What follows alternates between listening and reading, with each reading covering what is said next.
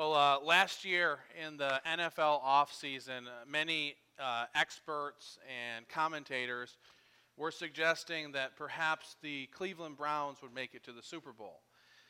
They had a star-studded lineup. Yeah, that's pretty funny right now. But they had a star-studded lineup. They had just gotten a new star receiver. Their quarterback, Baker Mayfield, was just coming off a record-setting rookie year. Broke the record for the most touchdown passes by a rookie ever. And so expectations were sky high. And so Progressive decided they wanted to get in on this, and so they decided they were going to sign Baker Mayfield to do a series of 20 commercials for them during the NFL season. And if you watched any football at all throughout the year, you've seen most likely one of these commercials. And in the commercial, Baker Mayfield and his wife, they're pretending like they live inside the stadium, the Cleveland Browns stadium.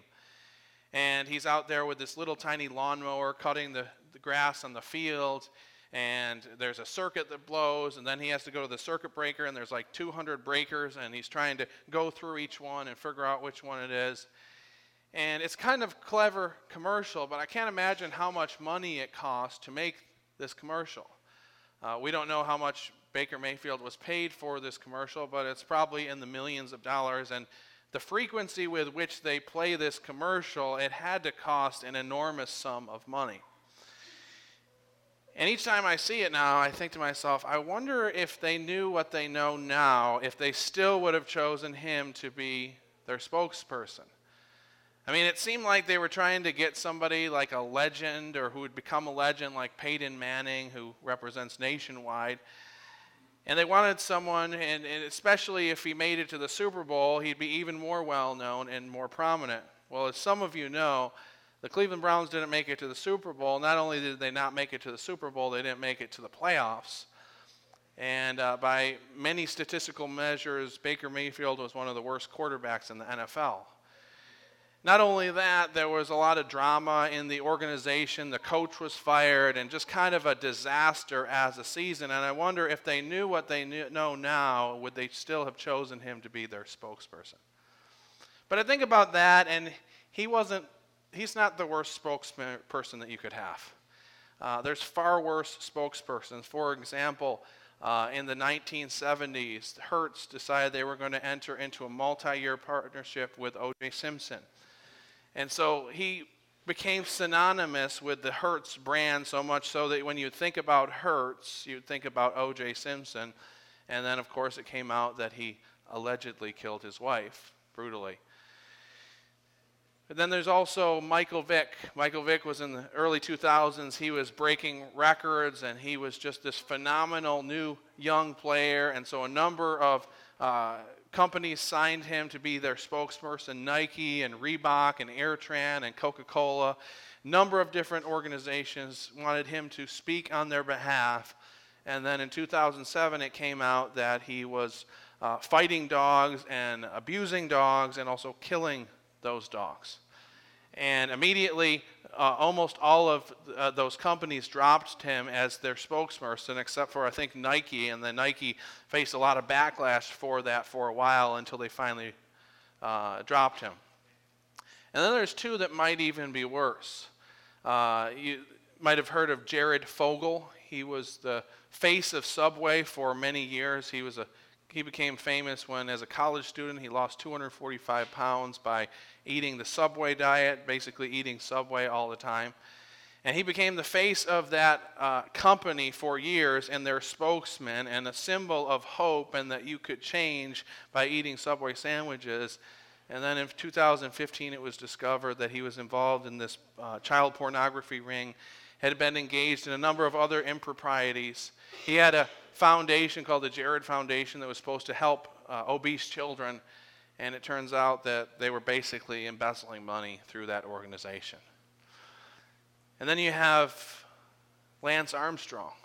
I remember as a kid in middle school and high school, those little yellow silicone wristbands that everyone would wear proudly. And Lance Armstrong was this symbol of hope that cancer could be defeated, because he had cancer and then he went on after that to win 7 Tour de France championships. And so he became this great symbol of hope and started this foundation called Live Strong. And then in 2012, it was discovered that he had been cheating, that he had been using performance-enhancing drugs, and as a result, they revoked all of his championships. And that organization no longer had that meaning and that hope and that purity that it once had. I mean, a spokesperson can be very important. If you have a spokesperson for a company who's well-known and likable, it can mean that sales profit, they say that you could see about a 4% increase in sales by having a good spokesperson. But if you have a bad spokesperson, it can cause sales to plummet, it can cause boycotts and backlash. So a spokesperson is important. And the thing that's interesting about God is that God chooses to use human spokespeople. I mean, he wouldn't have to. He could just bypass us altogether. But he chooses to use human spokespeople to declare to the world who he is, what he is like, and what he desires and requires. And the problem we see in the first part of the book of Samuel is that God has some really bad spokespeople. We looked at chapter 2 last week, and we looked at the sons of Eli, and we looked at the fact that they were helping themselves to the sacrifices of God and just kind of using the things of God for their own purposes. And they weren't concerned with following after God or worshiping God or honoring God. In fact, even the laity were said to sometimes try to correct them, and yet they were still on this path of just doing whatever they wanted. They had no interest in serving God. And because of this led to a very spiritually dry and dark period for Israel. It says in the text in verse 1 that the word of the Lord was rare in those days. There was no frequent vision. So imagine first you've never been to church before. You don't know God, you're not a Christian, you've never read the Bible before. And you come to church and you find that the pastor is a complete crook. He's only interested in getting more money for himself and building up his own ego and self-esteem. He's involved in all sorts of immorality.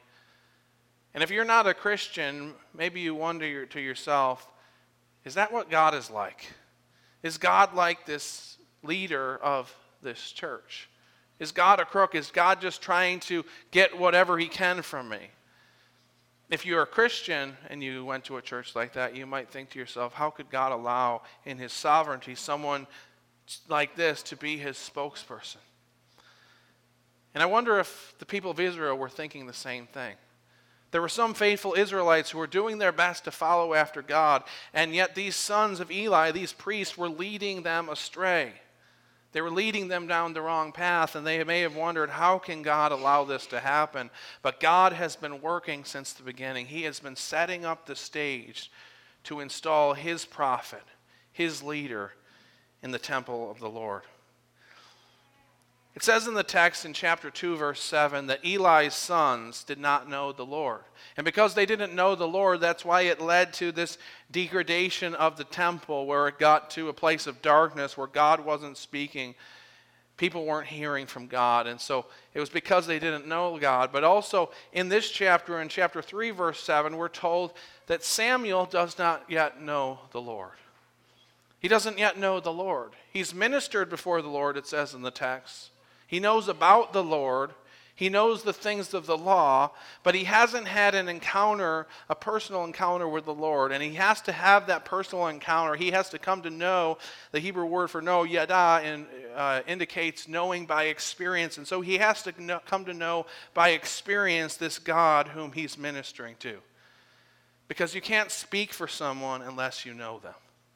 You can't speak for God unless you know God. We see that God is going to reveal himself to Samuel. Samuel is sleeping. It says that he was sleeping outside near the Ark of the Covenant. And in the temple in those days, there would be a place called the Holy of Holies. And in that place was the Ark of the Covenant. And the Ark of the Covenant was kind of the place where God's presence dwelt. And nobody really entered that except for one time a year. And only the high priest could enter that place. But Samuel is just outside of there in the tent of meeting, and there was a lamp there. And the lamp would be lit from evening till morning, the whole night. And so the reason he's there by the lamp, most likely because he's attending to that and making sure the lamp keeps going.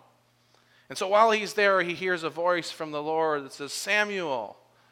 And he does the only logical thing. He's never heard the voice of the Lord before. He goes to Eli, his mentor, his father figure, and he says, here I am, you called me, what do you want? And Eli is most likely in a deep sleep by the terseness of the way that he answers. He's probably a little bit agitated. He says, I didn't call you, go back to sleep. Again, Samuel goes to sleep. He hears a voice, Samuel. He comes to his mentor Eli, and Eli says, I didn't call you, go back to sleep. And just as an aside, isn't it amazing that God is speaking clearly, audibly, and first Eli doesn't even realize this, doesn't even know what's happening? Isn't it amazing that God is speaking to Samuel and he has no idea that it's the voice of God? But I think that sometimes happens in our own life where we're not expecting or listening for God's voice, and then sometimes we wonder why we don't hear from him. We long for God to speak, but we aren't listening. We're not reading his word, we're not praying, and then we wonder why we don't hear his voice. We're not looking, we're not listening, we're not expecting his voice. So once again, Eli tells Samuel, go back to bed, and the third time he goes back, hears a voice, Samuel. Goes to Eli again, and Eli finally realizes what's happening. It must be the Lord. And so he tells Samuel what to do when he goes back, and then a fourth time, Samuel goes back to sleep, and this time he hears it even more intensively from God. God says, Samuel, Samuel. Samuel says, speak, Lord, your servant is listening. And then the Lord tells him what he's about to do. He gives him this prophecy of judgment, how he's going to judge Eli's house and how he's going to bring destruction upon them and how he's going to remove them from their place of prominence. And so he hears that word from the Lord, and then he goes to sleep, and the text tells us that he was afraid to tell that message to Eli. And of course, he would be afraid. Eli is a father figure, a mentor to him, and he has to speak a message of judgment to him, that God is going to judge him and remove his family from a place of prominence. And of course, he'd probably rather keep quiet, but the next morning he gets up, and what does Eli do? He says, tell me what he said. Tell me what he said. Tell me completely. Don't hide anything from me. And if there was ever a moment when Samuel would have been tempted to compromise, it would have been right there. And yet, the text tells us he speaks completely and fully the message of God. He doesn't hold anything back. He tells the message that God has delivered to Eli. And we see in this passage that God has set the stage from chapter 1, where we see the birth of Samuel, to this point where there's a change in leadership. God is setting up his priest, his prophet. He's setting up someone to be the true priest to speak on his behalf to the people of Israel. And the text tells us that the Lord was with Samuel. It says in the text that none of his words fell to the ground. When it says that none of his words fell to the ground, it means that all that he spoke came true. And in the Old Testament, that was the true test of a prophet. A true prophet was a prophet if their prophecies came true. And so it says in the text that nothing that he spoke, none of his words fell to the ground. They all came true. It says in the text, from Dan to Beersheba, Israel recognized him, that God had established him as a prophet. When he says from Dan to Beersheba, it's kind of a way of saying from north to south, or for us maybe from New York to Los Angeles. Like the whole nation recognizes who he is. And we also see that God, this isn't the only time God is going to meet with him, that he's going to meet with him a number of times throughout the history of Israel and throughout his life.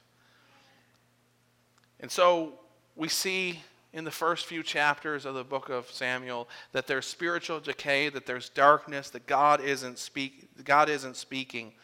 And yet into the midst of that darkness, God calls the child of a barren woman. Causes a barren woman to have a child.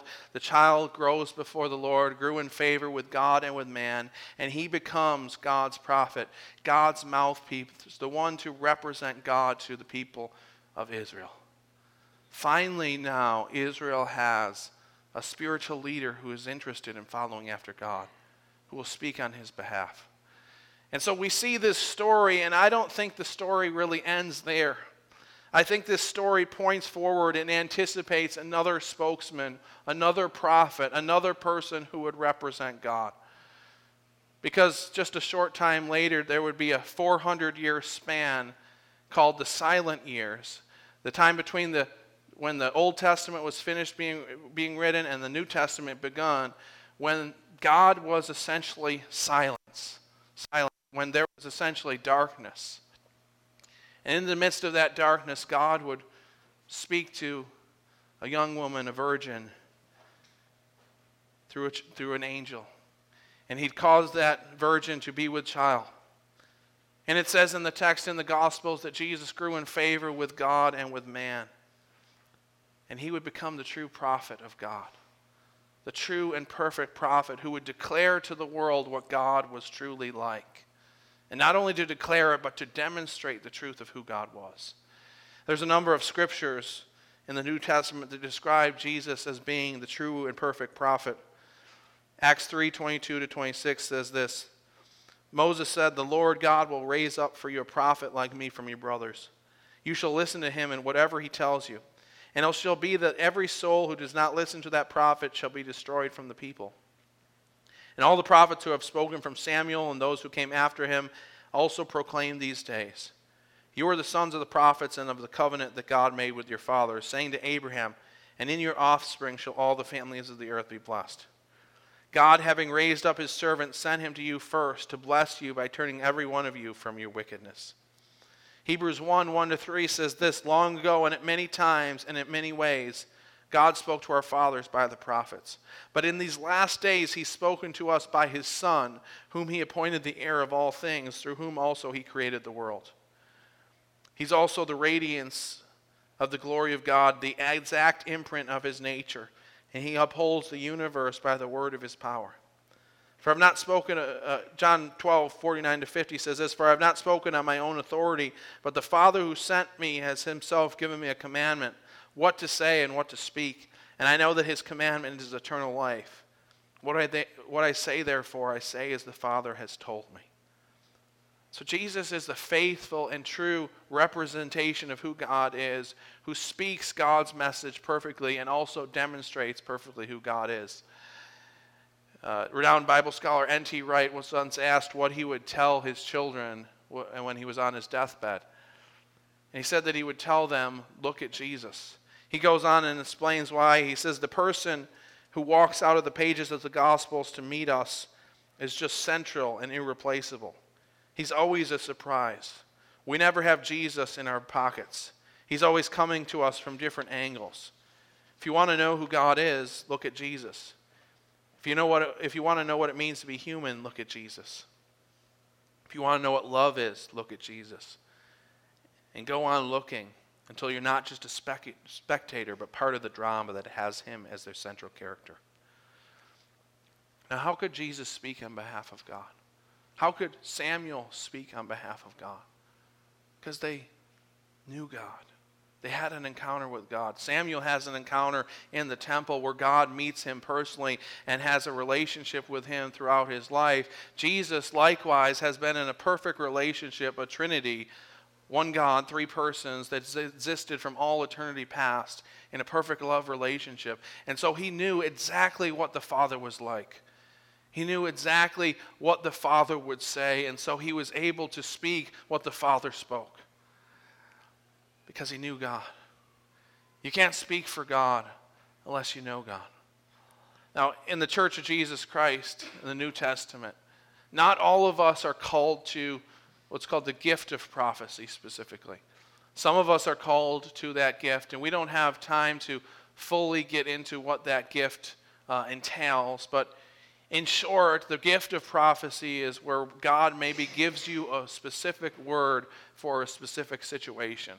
One example is a story I heard about a missionary pastor who went to this church to preach, and he was giving this message, and in the middle of the message he got up and he said, I didn't really plan to say this, But I feel like there's somebody here who's just decided that he's going to leave his family.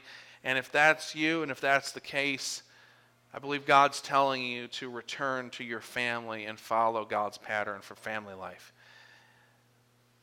It turned out there was a man, that situation he described completely. He was sitting in an unlit balcony, and he turned from his ways and he turned and followed after Jesus because of that word of prophecy. That's what prophecy is, and we're not going to go into that anymore. That's a message for another time, but that's the gift of prophecy, where God gives you a specific word for a specific situation.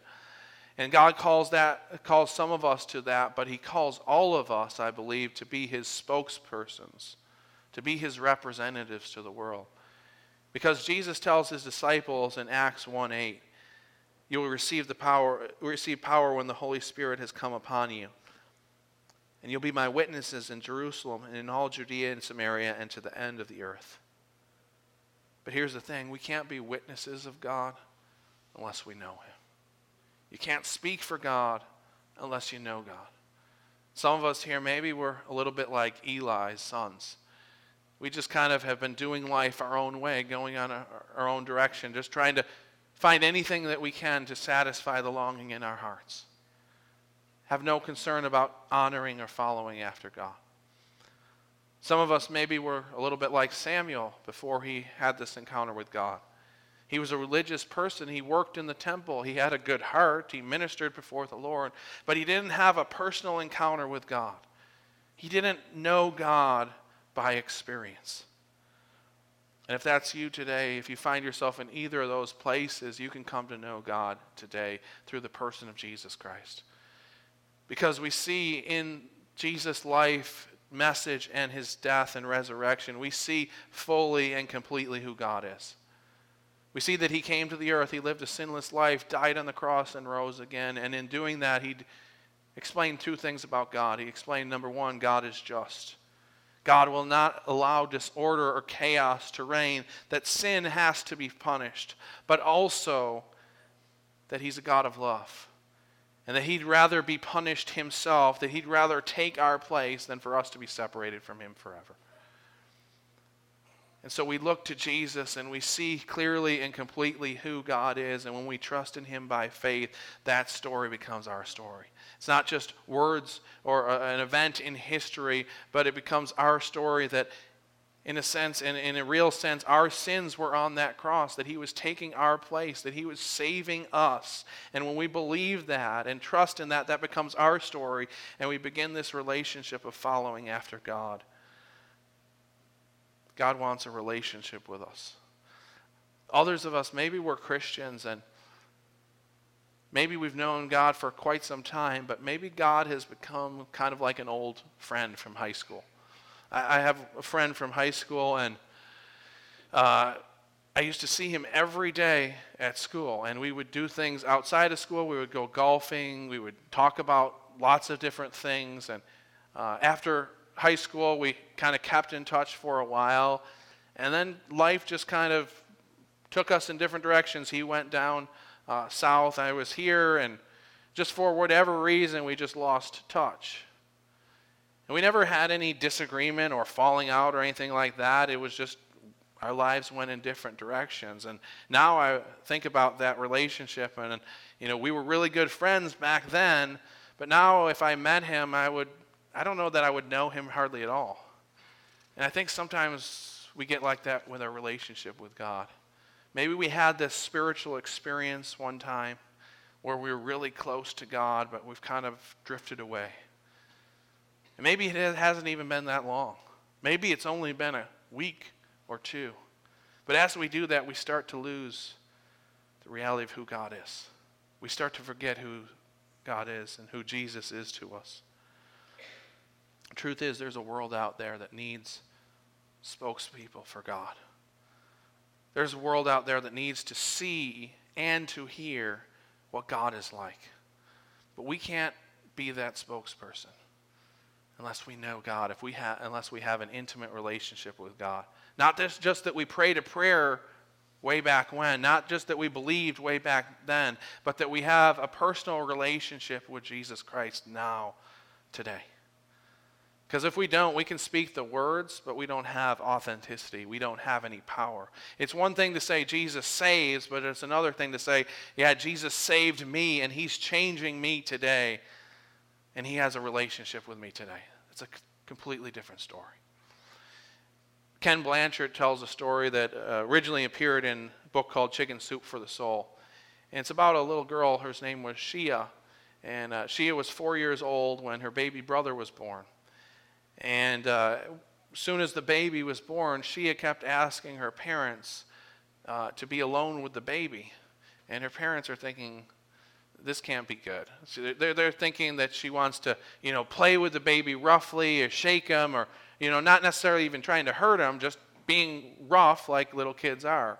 And so, of course, they said no, but over the course of time, they realized that she was very gentle with the baby, didn't seem like she was jealous or had any ill will towards the baby. So after a while, they just let her be with the baby for a little bit alone. And meanwhile, they're outside of her door, just kind of peeking in through the crack in the door, because they just have no idea what she's going to do. And then they watched her, and they saw that she quietly went up to her baby brother, and she put her face close to his. And she said, "Baby, tell me what God feels like. I'm starting to forget." Maybe some of us here would say the same thing to Jesus. Jesus, tell me what God is like, because I'm starting to forget. I want to have a deep relationship with you. I don't want to just have a relation. I just don't want to be old friends. I want to have a relationship with you today. Because you can't speak for God unless you know God. Let's pray. Lord, we thank you that you are the true and perfect prophet who came to the earth to describe and to explain and to demonstrate just who God is. We thank you that in your life and your death you explained to us that you are a God of justice, but also a God of love. Lord, I pray that we would seek you with all of our hearts. God, I pray that we would have a deep knowledge, not just a head knowledge, but an experiential knowledge of knowing who you are. That we would listen to your voice, that we would be ready to hear from you, that you'd expect to hear from you. And that as we hear from you, as we commune with you, Lord, I pray that we'd be able to share your love, to share your truth with those around us, to be your spokespersons in a world that desperately needs you.